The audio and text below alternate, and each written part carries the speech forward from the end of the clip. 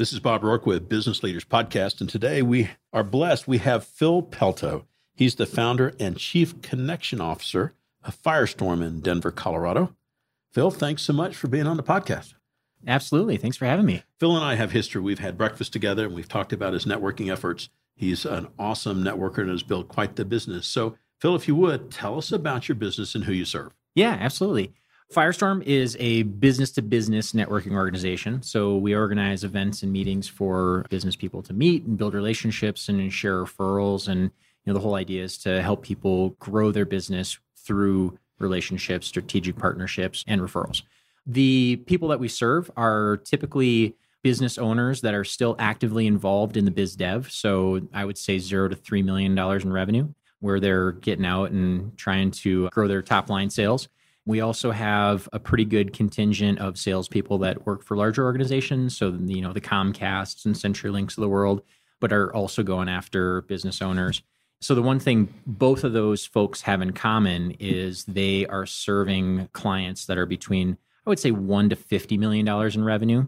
We have all sorts of different industries. So there's people that are doing the podcasting and phone systems, and there's people that are doing digital marketing and websites and attorneys and CPAs and all that sort of stuff. So that's kind of our target market. And again, the goal is to help people grow their business. So I was looking at your website, and you have a lot of these groups up and down the Front Range. Yep. So can you describe the nature and the structure of each one of those separate units? Yeah. So the nice thing about our organization is each one of those groups kind of takes on its own flavor, depending on who the core group of people is. So what we'll do is we'll get a leader that has a business that it would behoove them to do this anyway. And so they would be out there looking for a group on their own, and they just decide that they want to run it because we have some good support structure in place for that. But they will kind of choose who they want to start the group with, and they get to be a little bit selfish about it since it's their group. And so they'll say, you're in the exit planning and financial services business. And so you would say, who are really good partners for me? And we'd kind of map out some good strategic partners. And that would be sort of the core group of people that we'd look for. And then it sort of expands from there. So depending on who the first person is, that'll depend on the way the group grows and the makeup of the group going forward. So it's interesting. You can visit a chapter in Longmont and visit a chapter in Lone Tree, and they're very different makeups depending on who it was that started it. So we're going to pretend I'm down in Colorado Springs. Yep. And I want to open my chapter. Yeah. Right. So you mentioned, let's go through the mechanics, Sure. Support level, expenses, and that kind of thing. We've been doing this for 13 years now. So over the years, I've been keeping notes and making manuals and becoming more sophisticated. Now we're at the point where we have an online learning management system that we use. So I've created curriculum for the chapter president and for the chapter leaders and for the members. And they're all separate things. So one of the benefits of starting a Firestorm chapter versus doing it on your own, which I think a lot of people are totally capable of, and I would highly recommend doing it. And whether it's on your own or going with somebody like us, the end result should be the same. You're going to grow your business with referrals and strategic partnerships. I just have taken a lot of the headache out of that off the table for you. So we've got a lot of support. We've got kind of a process for how to get things going, how to structure the group, how to support the group, how to add content, add value to each meeting. There's a framework and structure to the meeting. So as far as a cost goes, at some point in time, we will probably start charging. But right now, if you're the group leader, we don't have any sort of initiation costs or setup fees. It won't stay that way forever, but right now I'm a lot more interested in getting the right people and making sure that process goes smooth. There's an incentive to be a leader because there's not a cost associated with it. But after that, we provide a lot of support and want to make it as easy as possible for the chapter president to grow the group. And if you wanted to start something in Colorado Springs, for instance, I would make a plan with you and say, okay, here's step 1 through 10, and kind of have a timeline to go along with that and try and provide as much support through the process as I can. So, in a typical group, is there a typical quantity of people that are in each one of these groups? Yeah, we actually cap them at 24. So it's a smaller group than I think some people are used to. I'm much more interested in quality over quantity. And that's kind of one of the themes in our business, both with the number of people in the groups and the number of referrals that get passed around. I'm much more interested in one deal that's going to turn into something and be beneficial for my business than a pile full of so-so introductions. And there's a fair quantity of networking groups around. What makes Firestorm distinctive from many of the other networking groups? The biggest differentiator for us is we're really focused on that business-to-business market. Most of the other organizations that are out there are sort of a combo of business to business and business to consumer. So they will accept any member, which is great. And if you're in a business to consumer role, there's a lot of options out there for you. But for the person that's selling to another business, it's a more complex sale. It's a longer sales cycle. There's other sort of nuances to that whole process and the way that you build a partnership with someone and the product that you're selling and the whole decision-making process. And so for the business-to-business salesperson, it doesn't really make sense for them to be in a group full of people that are selling, say, Cutco knives, and I'll pick on those guys because I have some history with them, or guys selling suits, which I also did. In those roles, I wasn't necessarily able to help somebody that's a management consultant or going after a larger, more complex sale. How frequently do the groups meet? The groups meet weekly, and I know a lot of people's eyes just rolled back in their head, and it's a big time commitment, but there's a method to the madness. And when we ask for that weekly commitment, part of that has to do with staying top of mind. If you look at how adults learn, whether it be in college or continuing ed or whatever. The reality is we forget half of the stuff that we hear 24 hours from now and another half 24 hours after that. There's a fairly short half-life on information. When we're trying to build a relationship with somebody that I want to help their business or I want them to help my business, you need to stay top of mind with that person. And if you do a monthly meeting or you do a meeting every couple of weeks, if I miss one of those, I go 4 weeks, maybe 8 weeks before I see that person again and just completely forget most of the information that I've heard the last time I saw them. So that's one of the main reasons that we do the weekly meetings is to stay top of mind with people. And plus, it's nice to just get in a routine, have it in the calendar. It's a set appointment and it's like going to the dentist. I don't really think about it. They just send me the reminder card. It's on the calendar. And I guess a couple of things. So the typical length of the meeting? It's an hour and 15 minutes. We're trying to keep that pretty. Is there a typical structure within the meeting? Yeah, absolutely. So we've got an agenda that doesn't change. It's the same agenda. There's certain things that happen during the meeting to help facilitate the relationship building process with people and to stay top of mind and to make sure that we're reminded of things that can help each other out. If you run through the meeting agenda, we all do a quick intro, hey, I'm Phil, remind everybody what we do. And at some point, I think they'll think to themselves, oh gosh, why are we doing this? I know Bob. Mm-hmm. I know who you are. I know what you do. You think, oh, we should maybe just skip that. And then it's kind of fun to mess around with people if they say something like that and say, okay, really? Bob? All right. You're going to do the introduction for the person to your left and see how they mess it up. It's always a fun exercise because we realize you just kind of get in the zone and you're like, okay, yeah, that's Bob, that's Phil, that's Susie. And you don't really listen to what they're saying and you hear it, but you can't tell it to a potential prospect. Yeah. And then there's some chapter business type stuff, things that are going on. We talk about events. We try and vet other events that are going on around town and report back to our member base and say, these are really good. You should check these out. These are ones that are so-so, and then stay away from those. Mm-hmm. We don't really talk about the, stay away from, but we want to highlight the good ones.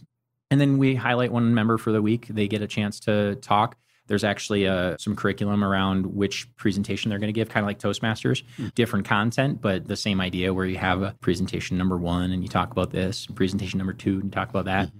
And then we do something called referral mapping. And that's where we go through and really dive in deep for the person that's featured for that week and really help them brainstorm and identify. And it also helps the group hear and remember who's their ideal client, who are good strategic partners for them.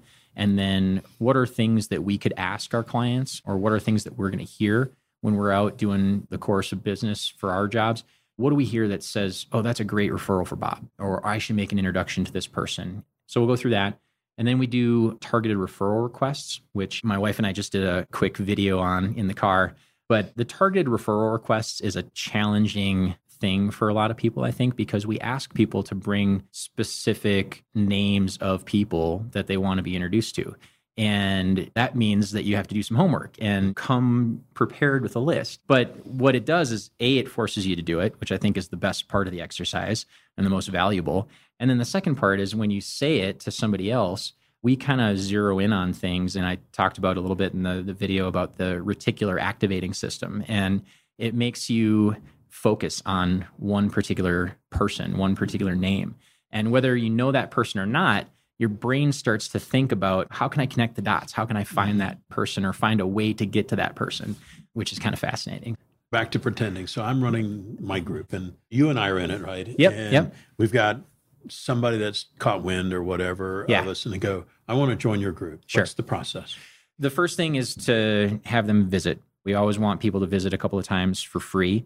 I don't want there to be a huge barrier to entry at that point, but we're paying attention to that person, how they conduct themselves. Are they a good business person? Are they coming with the right intentions? Are they there to serve others, or are they there to just take for themselves? What do they do? Are they a good fit for the group? And what kind of network are they going to bring to the table? What's their background? And there's all sorts of things that we're kind of keeping our eyes peeled for. And I would expect them to do the same. Are we, as an organization, as a group, a good fit for what they're trying to accomplish? Because at the end of the day, I'm trying to help people build long-term relationships. This isn't a quick hit, come in, sell everybody at the group and leave, or get fresh meat in so I can sell them and then kick them out the door. That's not what we're all about. I'm trying to build long-term strategic partnerships. And I would love to see people be in the same group for a decade or 2 decades or more. There's actually a really interesting article. The Wall Street Journal put it out maybe 2010 or 11, something around there. And it was a group called the Wednesday 10 in New York. These guys, I mean, they've been meeting for 50 years. And their kids and their grandkids. Yep. Absolutely. That's kind of what I want to create, just on a larger scale. And I think about that process. And you have some plans because you have chapters all up and down the Front Range. Yep. You just had a chapter start in another town. So for the folks that are listening going, this sounds really interesting. Yeah. I'd like to do one in my town. What do they do? First step, contact me. You can go to the website. The website is myfirestorm.com. And that's the easiest way. You can shoot me an email, phil@myfirestorm.com. Once the person visits, we sit down and have a conversation. And then there's an application that they fill out and we kind of interview them. And there's a little bit of a process to get in because, again, we want to make sure it's a good fit. But similar process for opening a chapter. I want to make sure that it's the right fit for us and the right fit for the person that's going to run the chapter. Not everybody's a good fit, and we're not a good fit for everybody. So that goes both ways. But we've got some sort of preliminary information that you can check out and kind of what's expected and how the whole process goes for starting a chapter. And then there's our chapter president's agreement on the website. So everybody can look that over before they decide they want to go any further. But if it is a good fit and we decide that we want to do that, then there's, again, an application process. And then we would have a conversation and kind of start the planning process for that group. I think from start to finish, to get a chapter from nothing to first meeting, it's probably a couple of months to do that. And then after that, from the first meeting to thriving chapter, I would say it takes, a year to 18 months to get it really up and running. And we're playing the long game. And you got to have that long-term focus, and you've got to have the wherewithal mentally with your business to really not need to get immediate deals out of it. Because I'm not selling the get-rich-quick scheme and, hey, come to me and we're going to grow your business 30% next month. That's not our jam. I've got some people I could refer you to, though. I noticed I was on your site and you do video vignettes. Tell us about you as a TV star. You're right. You and your wife. Yeah, that's a little bit of a stretch, but we do these member of the week videos, kind of like this. I like to highlight our members and chat with them. They're really short. They're 5 minutes long. Just a quick little snippet of information on one of the members. So we do that every week. And then we also have some education videos that we do. Part of my goal is to just help people become better networkers and help people be better at building relationships and understand that whole process. We put out some content about that. It might come back by popular demand. I keep getting asked. We did this Firestorm Fridays thing. There's always a fireplace or an open fire or something around in the background. So just little fun chats around that. So there's quite a variety of videos that we do. I was just intrigued because it's you and or your wife Yeah, doing yeah. the interview. What's been the reaction of your guests to be interviewed by you guys?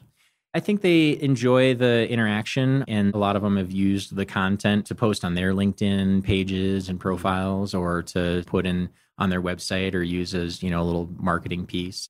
But everybody likes it, and it's super short and kind of fun, and at least that's what I hope it is. And we've only had one person get a little bit nervous, and I cannot confirm or deny, but there may have been tequila shots had before. So back to the Firestorm issue. Yes. Yeah.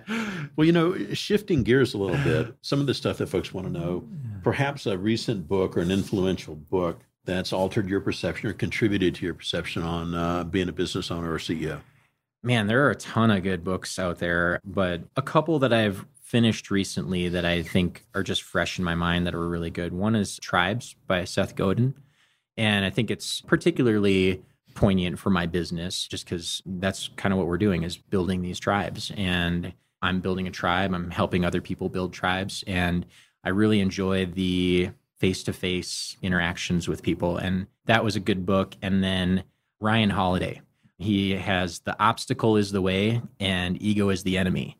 And both of those were really good books and short reads, which is good for me because I have a short attention span. So looking back over your time, whether it was in the apparel industry or Cutco or at Firestorm, maybe a failure or maybe something wasn't quite as successful that's happened to you that served you going forward, made you the success that you are now. Yeah, there's this story that I always like to tell that was a particularly painful lesson at the time. I was 22, I think. I was running my Cutco office in northern Minnesota. For anybody that's listening that knows where Duluth is, it's right on Lake Superior. Beautiful place. It's a small town, though. Great place to run a Cutco office because you recruit high school seniors and college freshmen. But I decided one year that things were going well, and if you lived within an hour radius from Duluth, you were going to know about Cutco, and you were going to know who I was, and you were either going to work for me or tell me that you didn't want to work for me, but you weren't going to not know about me. So we had a hefty marketing plan. And back in the day, this was 2002, I want to say, the tried and true ways to recruit people were direct mail. And we did flyers on people's cars, little Post-it note stickers, and then we did signs. Those were the three things that we were supposed to, and newspaper ads. Those were the ways to go. And they were not that expensive. The direct mail was the most expensive and still wasn't really that bad. But I decided that I was going to get creative because I'm a creative, cutting edge guy. I wanted to be on radio, TV, and the movie theater ads, because where do high school seniors and college freshmen hang out? They go to the movies, right? So I was on the radio, I was on TV, and I was on every movie that you saw. Before the movie, there was a 60-second commercial. And I think I spent $80,000 in about 6 weeks. And I had 4 full-time receptionists to answer the phone. And at the end of the summer, I looked back on our numbers. We had our best summer ever. It's crazy, amount of phone calls. And of all the electronic media, the radio, TV, and movie theater ads, we took 3 calls the entire summer. ROI was a little thin. It was terrible. So anyway, I complained to my dad one time, and I don't think he exactly knew what to say, but he said, well, that's tuition in the school of life. And I was like, fair point. Thinking about your company message, if you could put an ad on the front page of the local business journal, what would it say and why? Our tagline is forging B2B relationships. And I think I would go with something short like that because people's attention spans are short. We're really all about the relationship building. And that's what I want to promote, both in our business and professionally and personally as well. I think there's a lot of research, and maybe it's just because this is what I'm interested in. I start to find these things. my reticular activating system is working for relationship oriented stuff. And I'm sure all the Google algorithms are pointing me towards these things. But anyway, there's a lot of stuff that I've been seeing that just talks about how important relationships and personal connection is to longevity and living a long life and a happy life and people feeling fulfilled. And that's the stuff that's really important to me. And I think that it helps your business and helps you be more successful and enjoy that success more. So that's really what we're all about is building those relationships. So I think that'd probably be it. That'd be the ad. Yeah. Best allocation of either time or initiative that's helped Firestorm the most? We do a lot of different things, and I like to do these videos. I like to create content, write articles. I like to go out and do speaking events and get our name out there. And I like to talk to anybody that'll listen and go on podcasts and all that stuff. But honestly, the best allocation of time is spending time with other members one-on-one. And I did a survey, I guess. I sat down and interviewed all of our members and asked them, how did they hear about us and how's it been going and what are things that we could do better? But the pertinent piece of that for your question is everybody heard about us from somebody else. And I guess that's not surprising based on the business that we're in. But I really think the biggest bang for our buck is going out and talking with people and really getting them to be evangelists for lack of a better word, for what we're doing. Unusual habit or what others may consider out of the ordinary that's helped your company the most? That's helped our company. The crazy thing that I do, I'm a ultra runner. So the longest one I've done so far is a 50-mile race. I've done a couple of those in the mountains. I did the Silver Rush 50-miler, which is up in Leadville. So you start at 10,000 feet and then the whole thing is above 10,000 feet. I think that it's a little insane, but I'm fully addicted now. I would say that helps our business because I get a lot of thinking time in when you're out in the woods by yourself running for 12 hours. It gives me a chance to clear my head. And also, I think there's a lot of benefit to be had in just staying physically fit when you're running a business. It helps you keep mentally sharp and keep on top of things. That's definitely one of the more crazy things that I do that other people just kind of roll their eyes about. So, over the past few years, what belief or protocol have you established in the company that's most impacted the success of the company? I believe that everybody can be successful if they want to be. And I believe that about myself. I'm capable of doing anything.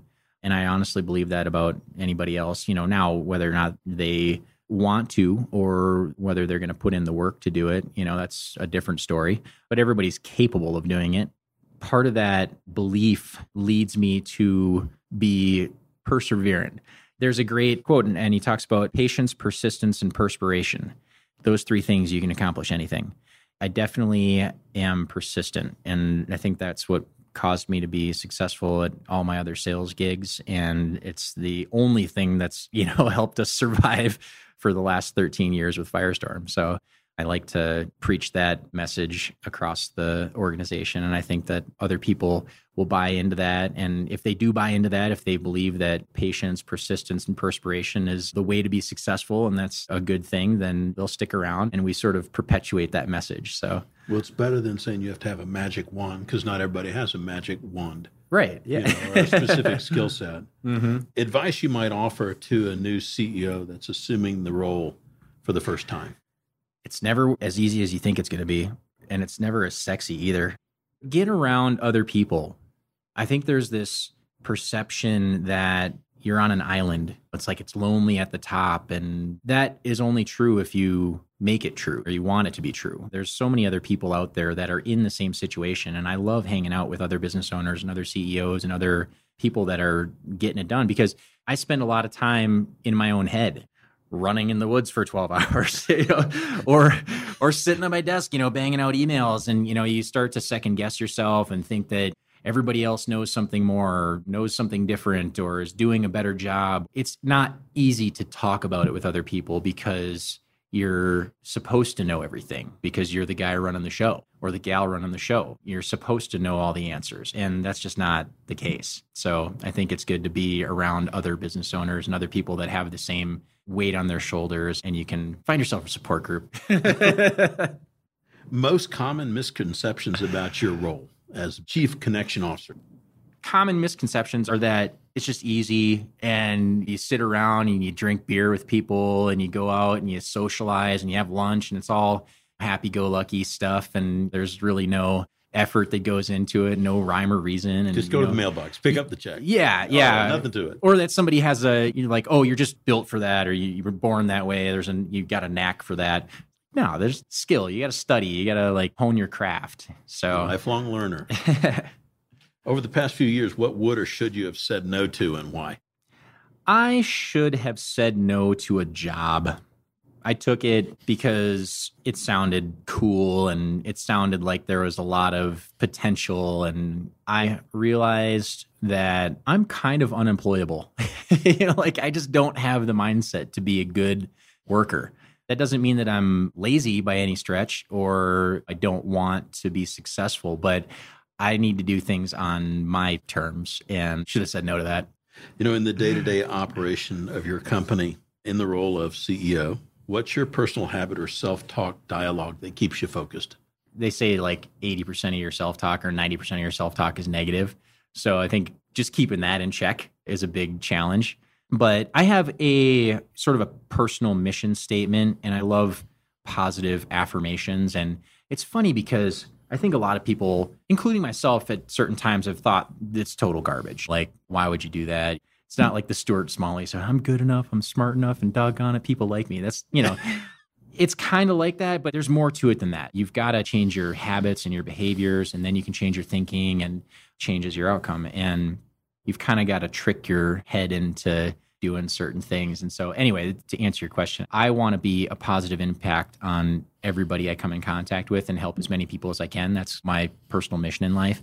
There's a little card that I carry around with me, and it says that, and then I have another sort of paragraph of things. But one of the things that stands out is to talk only progress, talk only prosperity, and talk only positivity. Those are the things that I refer back to if I'm not in a good spot.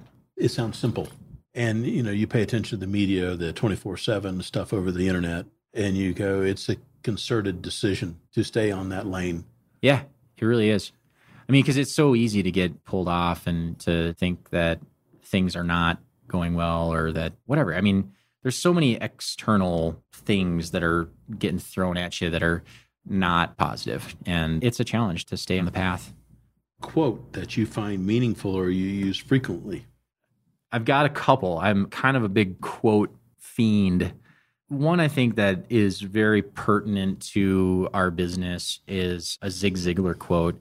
He says, you can have anything in life that you want if you first help enough other people get what they want. And I try to practice that. And I try to teach other people how to do that. It's tough. It's tough. It's the long game. It's the long game. Mm-hmm. It really is. And it's hard to stay true to that, especially when maybe you are getting to a point where you feel like, man, I've been doing all this stuff for other people, and when am I going to get mine?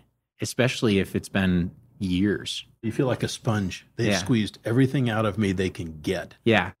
And I don't know that I'm right. I hope that I'm right, and I hope that Zig was right, but I'm never going to change. So I'm just going to keep helping other people. And at some point, I don't expect to be Jeff Bezos rich, but I feel pretty good about the things that I've done for other people in my life and will continue to do. So You're here to serve. Absolutely. If I was to talk to your colleagues and ask them what you're best at, what would they say and how do you utilize it on a day-to-day basis? I think other people would say that I am really good at building rapport with people and being a social chameleon, which I think kind of go hand in hand. That's served me very well over the course of my life. I grew up pretty poor. I didn't interact with people that had any sort of pedigree. So when I got my job selling knives, I had to get referred outside of my warm market because my warm market couldn't afford what I was selling. And then even more so when I got the job selling suits. I was selling suits that were thousands of dollars each. I didn't spend $1,000 on my first car. And so it made me get out of my comfort zone and talk to people that I wasn't comfortable talking to. And you know what I realized? People are just people. No matter what socioeconomic background they have or where they're at right now in life. I mean, people, they put their pants on one leg at a time. They have the same habits and thoughts and sense of humor and stuff. It's just some of them make different choices and decide to work harder or take risks. And that was always fascinating to me. So I tend to be able to build relationships pretty quickly with people. And I think that's been pretty cool. I failed to ask. There was a point where you decided to leave home. Yeah. And come to Denver. Yep. And somewhere start Firestorm. Take us to that thought process on why you decided to start Firestorm. I have to credit, I think, a couple of my friends' parents, as well as a number of teachers, with sort of introducing me to some different ideas about what was possible. At some point, I think I was maybe second grade or third grade, where I got this entrepreneurial bug and I started selling fireworks on the playground. Like if you needed stink bombs or smoke grenades or something, like I was the guy to see. I'm not really sure where that came from. And then it turned into becoming more interested in business type things. And when I was in high school, I read a couple of books and I actually bought Carlton Sheets real estate course, like CD set and everything when I was 16. I really kind of got interested in that and was going down that path where I'm like, I'm going to own my own business someday. That really seems like the path for me. And then life happens and you get pulled down these other roads and you see dollar signs. And for me, that was a new experience. I didn't have money. And then I got a job selling Cutco and I was like, oh my God, I can make a ton of money doing this. I started doing other sales jobs and I abandoned the entrepreneurial path for a little while. Although, that was kind of entrepreneurial. I had independent contractor doing my own thing, but it wasn't my business. I was a rep for Cutco. I had started Firestorm with my buddy Chris, and we really did it in the beginning to control our prospecting. He owned a title company at the time, and I was selling suits. We just did it to have control over that process, and we weren't really happy with the other options that were out there. And I got out of the suit business in 2009. And I was kind of figuring out what was next. What do I do? Do I go find another sales job? And March of 2009 was not the best time to be looking for anything because the market had just gotten crushed and everybody was still reeling from that. I was like, well, I've got a little bit of a cushion that I had from selling for the last number of years. Let's do it. Let's see what happens. So I ran through I'm kind of an analytical person. So I ran through a lot of ideas and ran the business model out and thought, is this the right choice to make? Or I'm just going to, am I going to throw my money down the drain? Decided to get after it. It really was a good fit with what I wanted to do personally and get out of my work. I'd gone back to college because I didn't finish when I was younger. I was making too much money for that, I was like, couldn't be bothered with college. And I took a class because I went to a liberal arts college, the Lutheran University, Augsburg. I took a class about vocation and matching up your job and your financial career, your profession with what you're meant to do. That was about the time I took that class that I decided Firestorm was the thing for me. I just think it's interesting when people decide and they decide to go down a particular path and to explore the thought process. What brought you there? What kind of homework did you do? What was your background? Yeah. And I think people that say, I always want to own my business have no idea. There's a lot of that. Yeah. And both good and bad, though. I mean, you wake up and you're like, oh my gosh, I got this great idea. Keep a pen and paper next to your bed. But there's also a lot of other things that keep you up at night. But I wouldn't trade it for anything. I understand. Well, Phil, I can't tell you how much I appreciate you taking time to be on the show. Yeah, thanks for having me. Thanks for sharing. Absolutely. You bet. Take care. You too.